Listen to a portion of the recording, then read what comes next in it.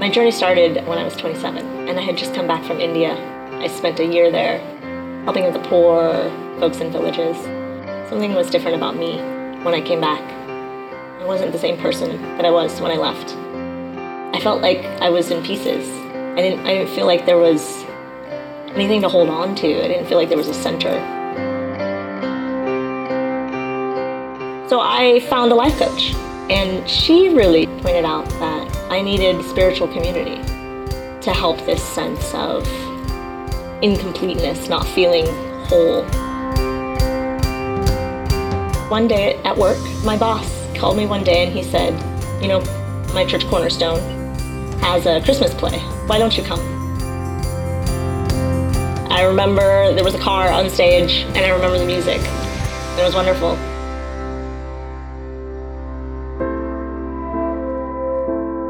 The candlelight service was the most beautiful service. I cried the whole time. It felt like the sun was shining in my heart that had been dark for so long. There was something that I could hang on to here. And so I came back. You know, knowing myself, I knew that I needed people around me that would support me.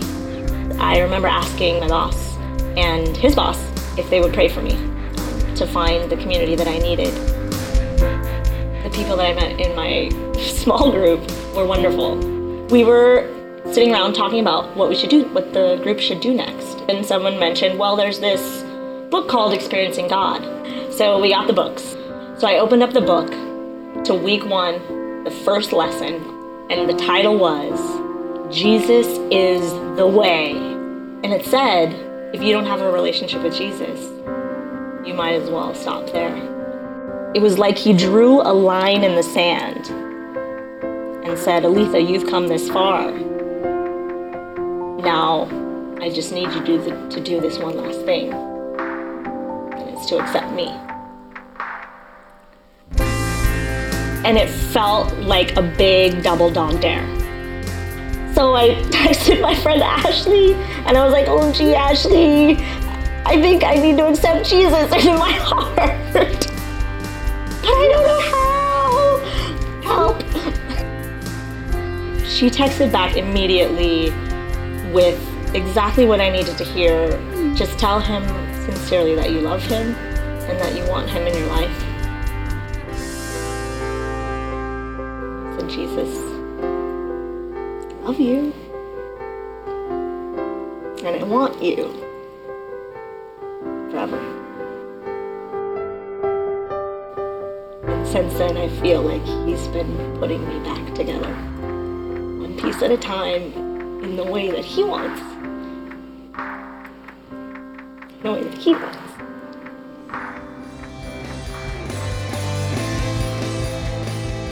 As he puts me together piece by piece, a lot of it has to do with serving. When I was coming to Cornerstone and I didn't know anybody, there was Ro at the front door that made me feel so welcome and so loved. I want to give that to everyone else who's coming to Cornerstone.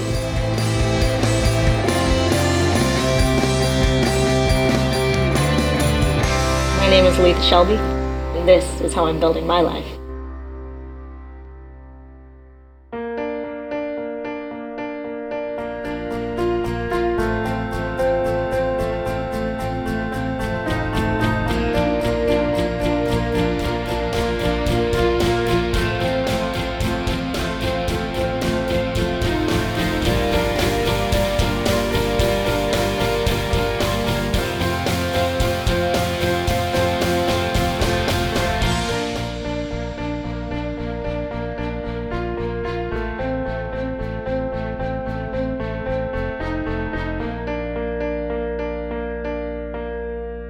You know, what's pretty amazing is that, we realize that because, the 4 services, a lot of times we're not getting a sense of everything that's actually going on in the larger community that makes the church what it is. And one of the things is we talked about it, that when we went into this fall series, we said, we're talking about how to build a life. We're going back and looking at a historical example of someone who built something for God that blessed people. with this whole Nehemiah study. Why don't we also talk about what God's been doing and try to share that? Because there's some amazing things that have been happening. And sometimes they're happening with a person who's right next to you, and you don't even know what an amazing thing is really occurring. And there are stories like that happening all the time. And so part of the fall, one of the things we decided that we wanted to do was just periodically show examples of how Christ is really building a life for people and what a difference is being made. And I found that to be very encouraging. And I think you understand. I know not everybody is necessarily completely aware of this, but we've made a real decision as a church to go and to reach out and expand. And we've already made a commitment. We're very involved in launching a second site here in San Francisco. So we're going to have two campuses, the Mission Campus and the one on the west side of the city, Merced, by Lake Merced and Brotherhood Way, and we'll talk more about that in the months to come. I know a lot of you are already aware of that. We're calling that the Isaiah 5:4-2 project. It's connected to a verse in Isaiah 54:2. One of the things that we wanted to keep reminding everybody about, though, and these cards are both available in the foyers and the Connection Center, and also in some of the seats as well. Just to be aware of this, we've already had a significant response, and that's been fantastic. We're needing at least 100 plus committed volunteers going into this launch. And what that means is it's going to open up a tremendous amount of serving opportunities here on this campus as well. So both people who feel like, God, I want to be a part of helping start something that is connected, it's new, it's kind of an adventure together on that end. We have a lot of people stepping out to do that and feeling like that's what God wants them to do. And at the same time, you got to remember, we are still having our 4 services here. And that means there's going to be tremendous needs, legitimate opportunities are going to open up. We're going to need people who have even if you're new or you've been coming for a while, haven't really jumped in. You can see the different categories of service that are there, and there's subdivisions around that as well. Even though the launch is taking place in January of next year, which is still a few months away, we really do need this time to really have everybody who's going to serve let us know, because there's a kind of a training and ramp-up period. It's going to make a huge difference. Also, you might be aware that there's an opportunity as well to give towards the project. Now, I'll just be very frank with you. We've already invested over $500,000 in getting ready for this. And the entire budget's going to be at least $1 million when it's all said and done. It's a significant investment that we're making in a very committed way, because we believe strongly that there are other people who are waiting to be touched by what we have to offer in the name of Jesus in this city, and it's important. And we believe we've seen it with our own eyes, people coming to know Jesus. We've watched with our own eyes prodigals coming home to Christ here in San Francisco, and what a tremendous blessing that's been, that answer to prayer that someone else has had, and to see someone running away from God come back home. What a beautiful thing that has been. And then also just to realize that, we're helping people to grow, and hopefully maybe in some ways keeping people sometimes from doing really foolish things. Instead, learning how to break free of things, create a life in Christ that ends up being a blessing generationally to other people, some of whom aren't even born yet.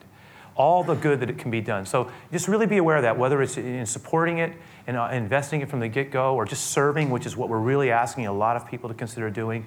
Please keep it prayerfully in mind. It's a very important time for us, and I think we're all going to learn a lot together about what it means to build and have courageous faith. And so at a personal level, I'm looking forward to being stretched. It's already happened a little bit, and that's a good thing. That's a very good. We'll talk a little bit more about how God did that with Nehemiah. I'm going to go ahead and pray, and then we'll move into the message itself. And Lord, again, I just want to, just make it really clear that, we're here to listen for your voice. And I know for some people, it may have even been a very courageous, kind of almost fearful thing to just even walk through the doors of a church, because there's so much connected to that. And maybe it took a tremendous amount of courage just to even come. And others of us, Lord, we're carrying things into this day that are hard. And others of us just feeling really, thankful. And Lord, I know you know everything about us. And you know our struggles, you know our dreams, and you know the things. I know that there are things you're trying to build in us. So as we look back in time, Lord, I just pray that you'd bring out some principles. My goal, my desire is to see that all of us would be strengthened in our capacity to move forward with you, and that we'd also learn a little bit about how we can talk to you in a way that produces results, because a lot of times we're going to have situations come up. We're going to need you to show up. We're going to need your intervention, Lord. So I just pray for grace and blessing and life and the goodness of God to fill this time. In Jesus' name I pray. Amen, Lord. Let it be. Let it be. So, we've been talking about Nehemiah, as you are aware. Rather than go back over and sort of recover where we've been from a historical perspective and all of that, I'm just going to assume that many of you have been here. If you haven't, I'll try to share it in such a way that it will make sense. But I'd rather have us just actually jump into the narrative itself and then go where we need to go. So we're going to look at the first chapter again. This will be the last time we spend time here in Nehemiah 1.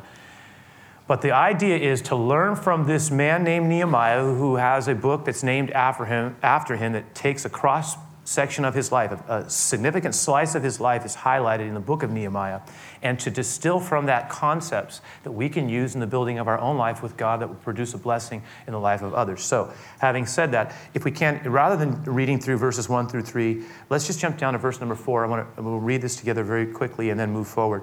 When I heard this, that's Nehemiah. He's saying this, when I heard this. And again, this is taking place about 450, 500 years before, the coming of Jesus, his birth. So 400 plus years. When I heard this, I sat down and I wept. Now, what did he weep about? He wept what he heard was that Jerusalem, even though it had been resettled, was still in a very vulnerable, disgraceful place. The walls around it had been not been rebuilt. They were still rubble. The gates had been burned. They had not been restored. As a result, the people were vulnerable and continually unable to live with real security, because their assets were always capable of being plundered at any time. Nehemiah says, when I heard this, I sat down and I wept. In fact, for days I mourned and I fasted, and I prayed to God of heaven, and I asked God to, and then he starts into this. Now, again, remember what we talked about last week? Again, not trying to assume everybody was here. Remember how we mentioned that Nehemiah did not really put himself in a position as a critic? And we talked about how easy it is when other people are sort of disappointing us to drop into a place of criticism. And how Nehemiah instead, and he could have very easily and felt justified in saying, Lord, these people, they're really not taking care of themselves. That's their problem. What's wrong with them? Don't they have any pride? Don't they have a sense of pride? I mean, how can they just be so lazy and not willing to respond to you? I mean, he could have very easily responded with a critical spirit, but instead, Nehemiah committed himself to being a change agent, a catalyst of something positive. And that's a real good thing for you and me too, because we're always going to have opportunities. The easy thing to do most of the time, especially relationships, is to point out what's wrong. It can happen in church. It's so easy to drop into that place. Nehemiah really does model for us the attitude that I think God really wants to cultivate inside of you and me. That instead of trying to be a critic, an evaluator, he becomes a joint confessor. In fact, one of the things he does is he allows that news to disturb his world, invade his world. So first off, he allows that to happen. He says, I heard the news. That's one thing. But then he does something else. He lets that word settle into his heart. It says that I mourned. I just couldn't let it go. Settled down inside. But then Nehemiah doesn't stop there. What he does is, in addition to just sort of letting it settle in, he decides to fix his focus so that he won't just let it go. He fixes his focus through restrained eating, that's what he calls fasting, and prayer. But he doesn't even just stop with that. He then has these general prayers that he's offering, and he distills them down, frames them, forms them into a very specific prayer. That prayer is captured here in verses 5 through 11. And so we can look at this together, if you will. Look at me at verse 5. This is Nehemiah's prayer. We're going to look at his prayer, unpack it, and then apply it to our own situation with God. All right. Then I said, O Lord, God of heaven, the great and awesome God who keeps his covenant of unfailing love with those who love him and obey his commands. Listen to my prayer. Look down. See me praying night and day for your people, Israel. I confess that we have sinned against you. Yes, even my own family and I, we have sinned. We have sinned terribly by not obeying the commands, the decrees, the regulations that you gave us through your servant Moses. Lord, please remember what you told your servant Moses. If you're unfaithful to me, I will scatter you among the nations. But if you return to me and obey my commands and live by them, then even if you are exiled to the ends of the earth, I will bring you back to the place I have chosen for my name to be honored. The people you rescued by your great power and strong hand are your servants. Oh Lord, please hear my prayer. Listen to the prayers of those who delight in honoring you. Please grant me success today by making the king favorable to me. and put it into his heart to be kind to me. And then he adds, as a little back end piece, in those days I was the king's cupbearer. That is, I worked for the king as someone who tested his drink before he took it to make sure it wasn't poisoned. Now, I want us to think for a moment about this. It would have been so easy let's approach it this way. What do we notice about Nehemiah's prayer that is absolutely absent? Because he's kind of in a frustrated place when he hears it. I mean, the distress of his people is causing distress in his heart. One of the things that's interesting is that he doesn't, he doesn't criticize, but what he also doesn't do is he doesn't criticize God. He doesn't start blaming God. Like, God, because, you see, like, God, you didn't come through. Where are you coming through for us? We're your people. I mean, I was talking to someone after the services last weekend, and it was really, I appreciated her heart on this. He said, sometimes, to be honest, one of the things I have a hardest time getting past is sometimes I have a hard time feeling like God's not coming through for me. And so sometimes I think I'm struggling to just like almost forgive God. And I was talking, there was an interesting exchange that occurred there. And I said, well, one thing I know for sure, we never gain by making God our enemy. Remember, God is for us, not against us. That's one. I'm positive of that. He gave everything for us. I know that. He may not always answer specifically why, but he gives us an answer, and it's himself. He walks through us through suffering. Anyway, the point is, was talking about it in the exchange. I was saying, Nehemiah could have very easily started his prayer by saying, Lord, you're supposed to be the one who takes care of us. Why aren't you showing up? Where are you? I'm very disappointed in you, Lord. He could have said anything he wanted to do, like kind of indirectly blaming God for not being there for his people. But he doesn't do that. What does he do? How does he start? Let's look at this. Let's just kind of walk through this. First thing he does, look, number one, we'll just put this up, is he starts with praise, what I call proportionality. If you look at that 5th verse, he starts by saying, Lord, you are great, you are awesome.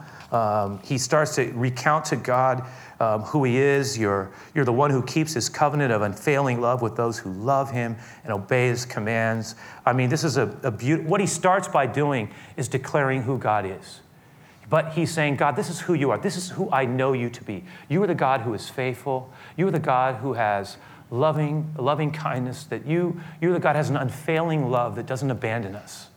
So he starts by declaring. Now, what's interesting is what praise does. In fact, I put this in your handout. It's kind of an ancient quote. It's a quote from St. Augustine. And Augustine was talking about what happens when people acknowledge God or when people choose to speak poorly of God. Look what he says. This is in the 3rd column of the handout itself on the inside. He says this, God is neither better if thou praise him, nor worse if thou disparage him. In other words, God's essential character is not affected by what is said about him. He is who he is. And what's interesting is this, in this very moment, the name of the Lord, there's no question about it. And on a given week, I can't even imagine how many times God's name is used in derogatory ways. It's stunning. It's used sometimes as a placeholder, as a space filler, as kind of a back end to something. But if we were thinking about all the things that were said about, and then at the same time, there's so many people who are also speaking highly of the Lord and honoring him. And what Augustine would say is, God is really not changed by whether or not we praise him, or he's not better if we do, he's not worse if we disparage him. Look what he says, but thou, you and me, by praising him, that is good, art the better. And by disparaging, thou art the worse. He remains good as he is. Do you understand what he's saying? He's saying this, that when we praise God, when we acknowledge God, when we sing about God like we just did, when we worship, and by the way, worship is simply from an old word that means worthyship. It means to declare worth or value to something. When we acknowledge God and who he is, look, God isn't changed, nor is he diminished when people take him and use his name and treat it like dirt. He's unchanged. But you know what he says? Is the truth. He says what really changes is what happens inside of a person in relation to what they speak about him. In other words, we're changed. When we acknowledge God and we declare who he is, he becomes more of that to us. We become like the things we worship. It's a great principle. That's why words have power. That's why a lot of times one of the best things we can do in a relational context with people we love and trying to build healthy relationships is to speak life. When we speak life, we enhance life inside of us. When I say I love you, And with the degree of sincerity in my heart, my love for you is enlarged. When I say to God, you are worthy, you are holy, it's not like God is unchanged. He is who he is. But my heart is changed in relation to him. You see that? Nehemiah got it. He starts off by saying, Lord, this is who you are. Then what does he do? What is the second thing he does? He drops into, you can see it, confession and repentance. This is what I call the owning it section. He starts to say, Lord, you know, God, all of us have let you down. He says, we really haven't obeyed your commands. We've sinned terribly. Basically, what he's saying is this, Lord, I'm going to start off by saying this. Not only this is who you are, but let me tell you, I think we've wandered off course, And I was reminded of that great 139th Psalm, where David, in a moment of absolute raw honesty before God, says to the Lord, search me, O God. I'm an open book to you. Know my heart. Look inside me, test me, and know my anxious thoughts. And man, do we have anxious thoughts sometimes. He says, I want you to see if there's any offensive way in me, Lord, and I would like you to lead me. If there is, God, show me the way out of that. Lead me in the path that is filled with life, the way everlasting, and away from a way that takes me away from you. But I'm giving you, Lord, permission to look inside of me. And what do you see? Show me, Lord. Reveal my heart that I might know how to grow in the way that you have for me to go. This is just a totally authentic prayer. Now, I put this underneath the Augustine quote. It's one of my favorite authors, Gordon MacDonald. He's much more older now. He's many advanced years. One of the things he did was, I loved his paraphrase of Psalm 139, 23, and 24. And this is what he said. He put it in his own vernacular. He said this, check out my soul. Tell me what you see. God, would you just look inside of me? Check out my soul. Tell me what you see, oh God. I invite you to test me. Play back to me what you discern of my convictions, so that when the heat of life is turned up, and it will be turned up at times, when the heat of life is turned up, I'll have confidence in the possibility of a God-pleasing attainment, that I'll do the right thing in your eyes. So God, work in me. And what he's saying is this, I don't want to pretend. I don't want to play games with you. I'm inviting you to challenge me at every level of my life. Get into the dark places. Get in there, Lord. Come on in. Look at my heart. Get me better. Get me on the path that leads to life, not the path that wanders away from you. That's exactly what Nehemiah was doing. You see that? He starts out by saying, God, you are faithful. You are amazing. You are awesome. Your love is unfailing. And he's in the middle of this dilemma, right? He needs God to show up. His people are in trouble. He's stuck. He can't move. He needs help. He says, God, help me. You're great. Also, just to remind you, Lord, I'm owning this thing. This is not about you. This is about us wandering off course. And then what does he do? Thirdly, look what he does here. He humbly reminds God of his promises. Now think about this. This is a great pattern for approaching the Lord when we have a problem. He says, Lord, he says basically this in verse 8. He says, please remember, Lord. Remember what you told your servant Moses. I mean, basically, he's going all the way back. And this is something we're invited to do as well, you know, sort of reaffirm our belief in God's promises. I mean, think about this. It's very curious, isn't it? Nehemiah says, remember. Now, wait a second. Does God forget stuff? Really? It's like, oh, Nehemiah, thank you. You know, I forgot. Yeah, that's a good reminder. No, Nehemiah's not saying, like, remember because God forgets stuff. You know what he's doing? When that shows up, and you'll see it in the Bible every now and then, where someone will say, remember, God, your promises. What he's basically saying is, Lord, I'm claiming the promises that you give. And I'm fastening myself to the promises of your word. It's like I'm hammering myself in, I'm latching in, I'm hooking in to you, and I'm claiming your promise as my own. It's a very powerful concept. It's like I'm staking myself on who I know you to be. It's great. And then he takes it one step further, doesn't he? And what does he do next? He reaffirms their relationship with God. Now look at that. What are you talking about? He's talking about his people, right? He says, look, we are your servants. The people you rescued a long time ago in the land of bondage, he's talking about Egypt. He goes, Lord, we are your servants. Now, this is important. He's reaffirming. He's saying, Lord, this is who we, look. It's like he's saying, God, well, I just want to say this. You know, a long time ago, you showed up and you did something amazing in us. We don't even exist as a people without you, he's saying. He's saying, look, and the truth is, Lord, and this is a very humble thing. When he says, we've sinned, you know what he's saying? Lord, we have not always lived up to the people you've called us to be. But I need to tell you, we are committed and in love with you, nonetheless. And how relatable is that? Lord, there have been times when I have not lived up to who you have called me to be, but I know still, I reaffirm the fact that I still am your servant. I am committed to you, Lord. I may not always show up the way that I should be showing up, and we didn't. He's saying, Nehemiah's saying, and we didn't. We brought this on. We chose. But you know what, Lord? Despite whatever's happened, Lord, I just need to say it.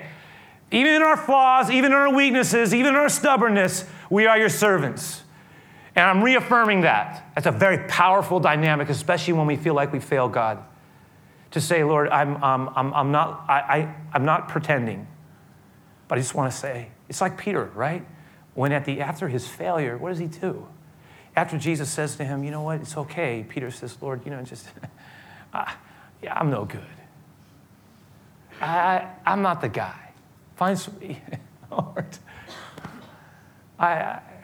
It's like that one time he says, depart from me, I'm just a sinful man. Lord says, I'm not giving up on you. No way. And you know what? Peter models a lot of the same principles. There's such an honesty, an authenticness to it.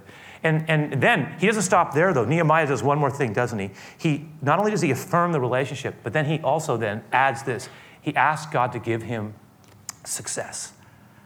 I mean, he asks God to do it. Now, that is a great truth in and of itself, right? He makes his request known. He says, listen to the prayers, Lord, that I'm offering right now. So, Lord, I'm honoring who you are. I start there. I say, this is who you are. Then I come back and I follow this up, Lord. And I'm saying, look, we got off course. Not you. This is our issue. And then he says, but you know what, Lord? I'm going to ask you to remember your promises. I'm going to claim your words and your promises. And then on top of that, Lord, I'm going to reaffirm the fact that we are committed to you. And whether or not you do it, our service to you, our relationship with you is not dependent on you doing what we want. It is dependent only on the commitment we've made to you. Therefore, on that basis, not as a way of manipulating you, God, to do anything. My service is independent of your answer, but I'm going to ask you anyway to show up. That's a powerful thing. I'm going to ask you to swing open a door that I cannot open. Because in his case, he couldn't just say, King, I got to go. I quit. It's like, he might as well have said, I'm leaving the land of the living, right? I mean, that was it. He didn't have a choice. His job was absolutely, unquestionably unalterable. He was completely dependent on the king giving him permission. He couldn't do anything without a release. And so he says, God, I need you to open a door that I cannot open. I was reminded of the Proverbs 21:1, where it says that the king's heart is like a river in the hand of God, right? It says it's like a stream of water directed by the Lord, that he can turn it however he wills. You know what? We may not have kings in our lives. We have other people who are in authority, gatekeepers, bosses, managers. We'll talk about that in a moment. So let's take this prayer, this amazing prayer, which shows us how to approach God, and apply it. Let me start just quickly. Let me put this on the board. A lot of times, disruptive moments, here's how I'd like us to apply it firstly. Disruptive moments are going to often be what stimulates a new phase of building in our lives, a new season of building. Because see, a lot of times we have situations that arise and we go, oh, this is awful. This is a bad thing, right? This is not good, this disruptive moment. And I'm going to suggest that in these disruptive moments, that's often a place where our priorities are challenged and in some cases reordered. Now, what might a disruptive moment be?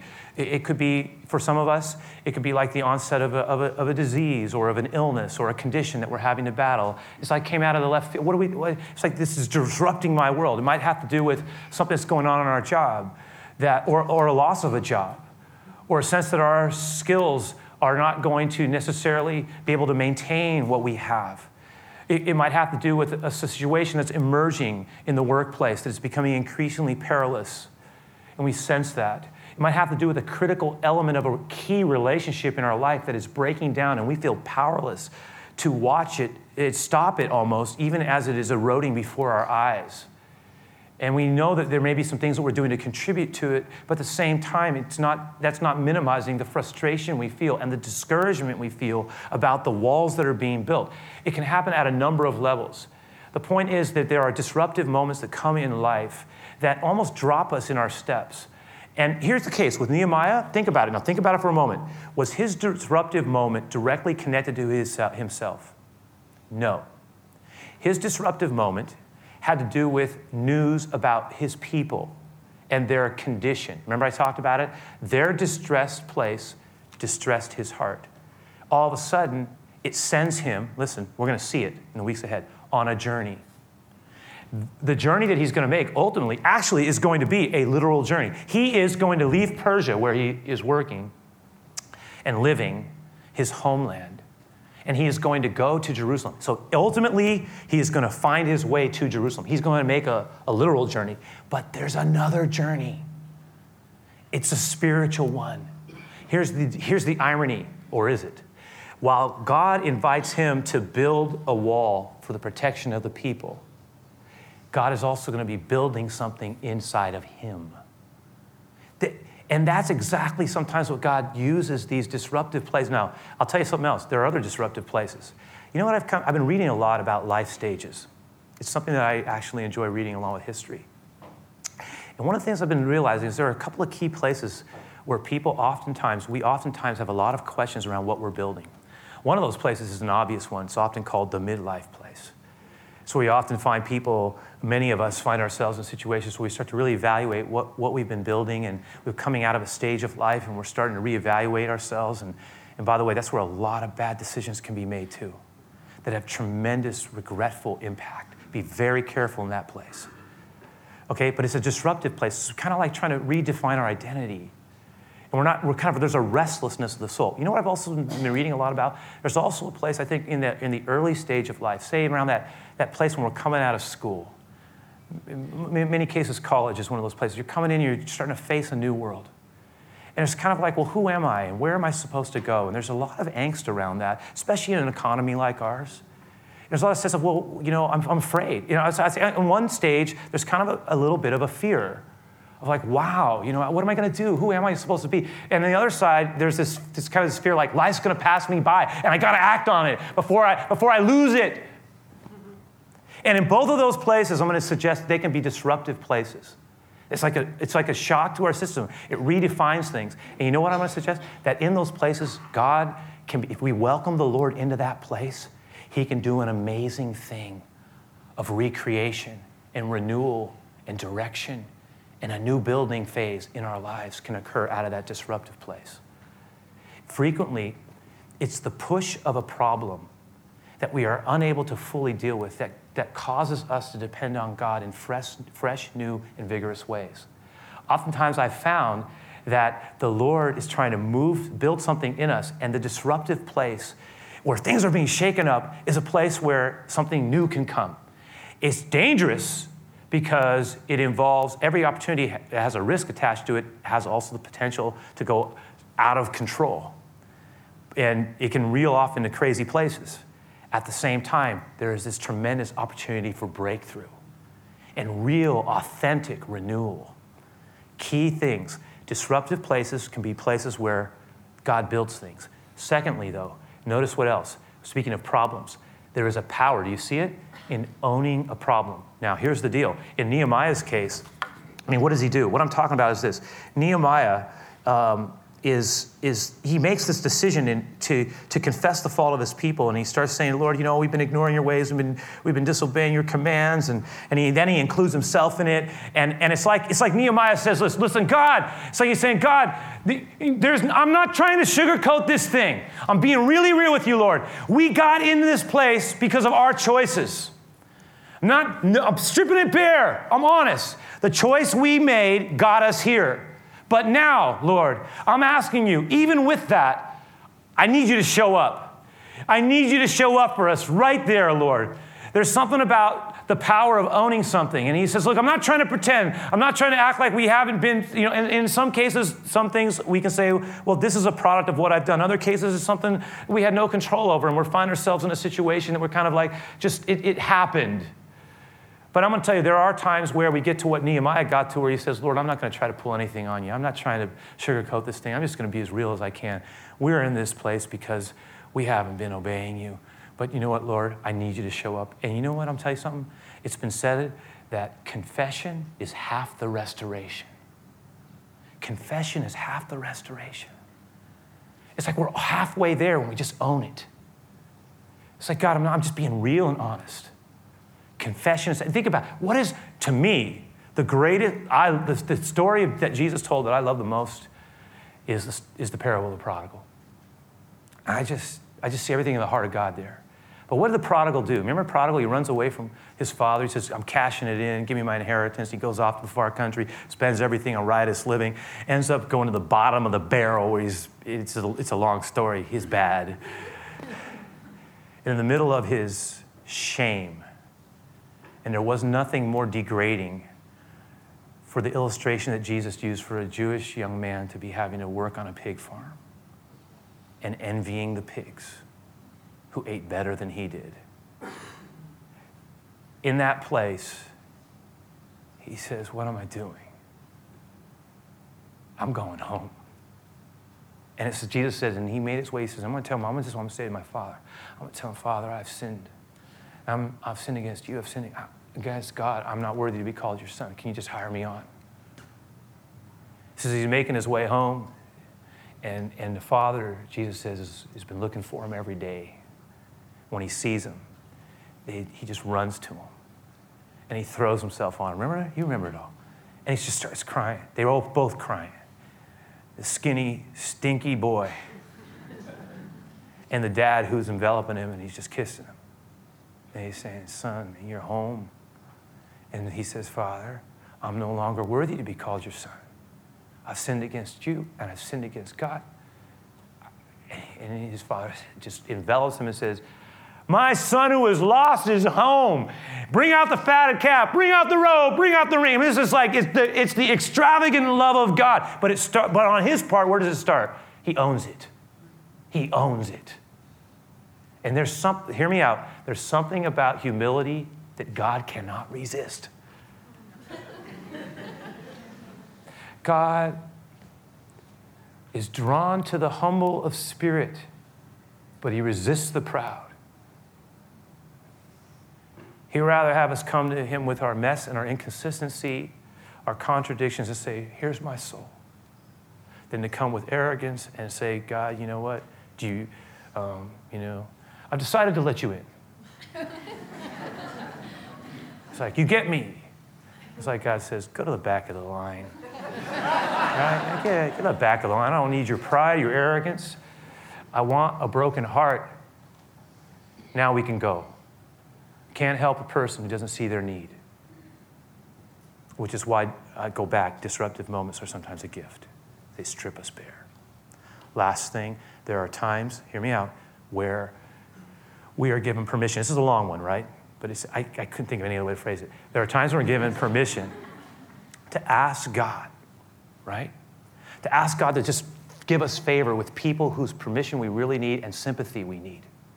That we need, and in his case, it was not just sympathy, he needed permission. I mean, he absolutely needed God to soften the heart of the king so that he could do what he was in his heart to do. Some of us have situations where there are key people in our lives. I mentioned already, could be a boss, could be a manager, could be a gatekeeper. There are people, we were saying like, Lord, I need you to do this. I need you to show up and soften their heart. I need you to give me an opening here. God, I know I'm not saying you owe me anything, but I'm asking you. I'm asking you to do it. It might be for a parent. It might be for a child who's breaking our heart and we can't get through to them. That's a unique pain. Hard to bear. God, show up. Forget them not. Remember them. Break through the wall. Break through the barrier. Lord, give me success. Swing open the door. And a lot of times Jesus said, if we'll just ask, who don't know what God might do? God, Nehemiah's going, Lord, I can't do it any other way. There's nothing I can do. If you don't help me, I can't do it. So on the basis of all the things I've mentioned, I now ask you, open the door, give me success. Are there things that God's asking us to ask him for? And again, I go back to our own situation. You know, we've been asking God, open a door for us, Lord. We need to find a place. And here's the deal. Sometimes we say, open the door, and God decides to open this door over here. It's like, right? That door opens. It's like, but this is the one I've been asking for. Yeah, but this is the one I'm opening. And we go, okay, I'm going with you then, Lord. And I'm going to walk through that by faith because you know why? I can see that you're in this. And then when those doors open, and we're going to watch this, that's when we need courage. And that's when we need faith to risk. Because when the door swings open, and sometimes it does, now what? Let's pray. Lord, we love your words. There is so much life in your words. Let your word abide in us. And I pray that some of us, Lord, would catch a vision of what really means something in life at the end of the day. It's about loving you, loving people. It's about investing in things that are going to connect with others, Lord, to help them find you. I pray that we would be people who are open to taking risks, stretching beyond our own comfort zones, Lord. There are times where I realize that you've actually can use a disruptive thing to bring about an amazing season of building and breakthrough. And for some of us, that's exactly the promise we're claiming. We're just going to claim, we're going to fasten ourselves on to the goodness of God.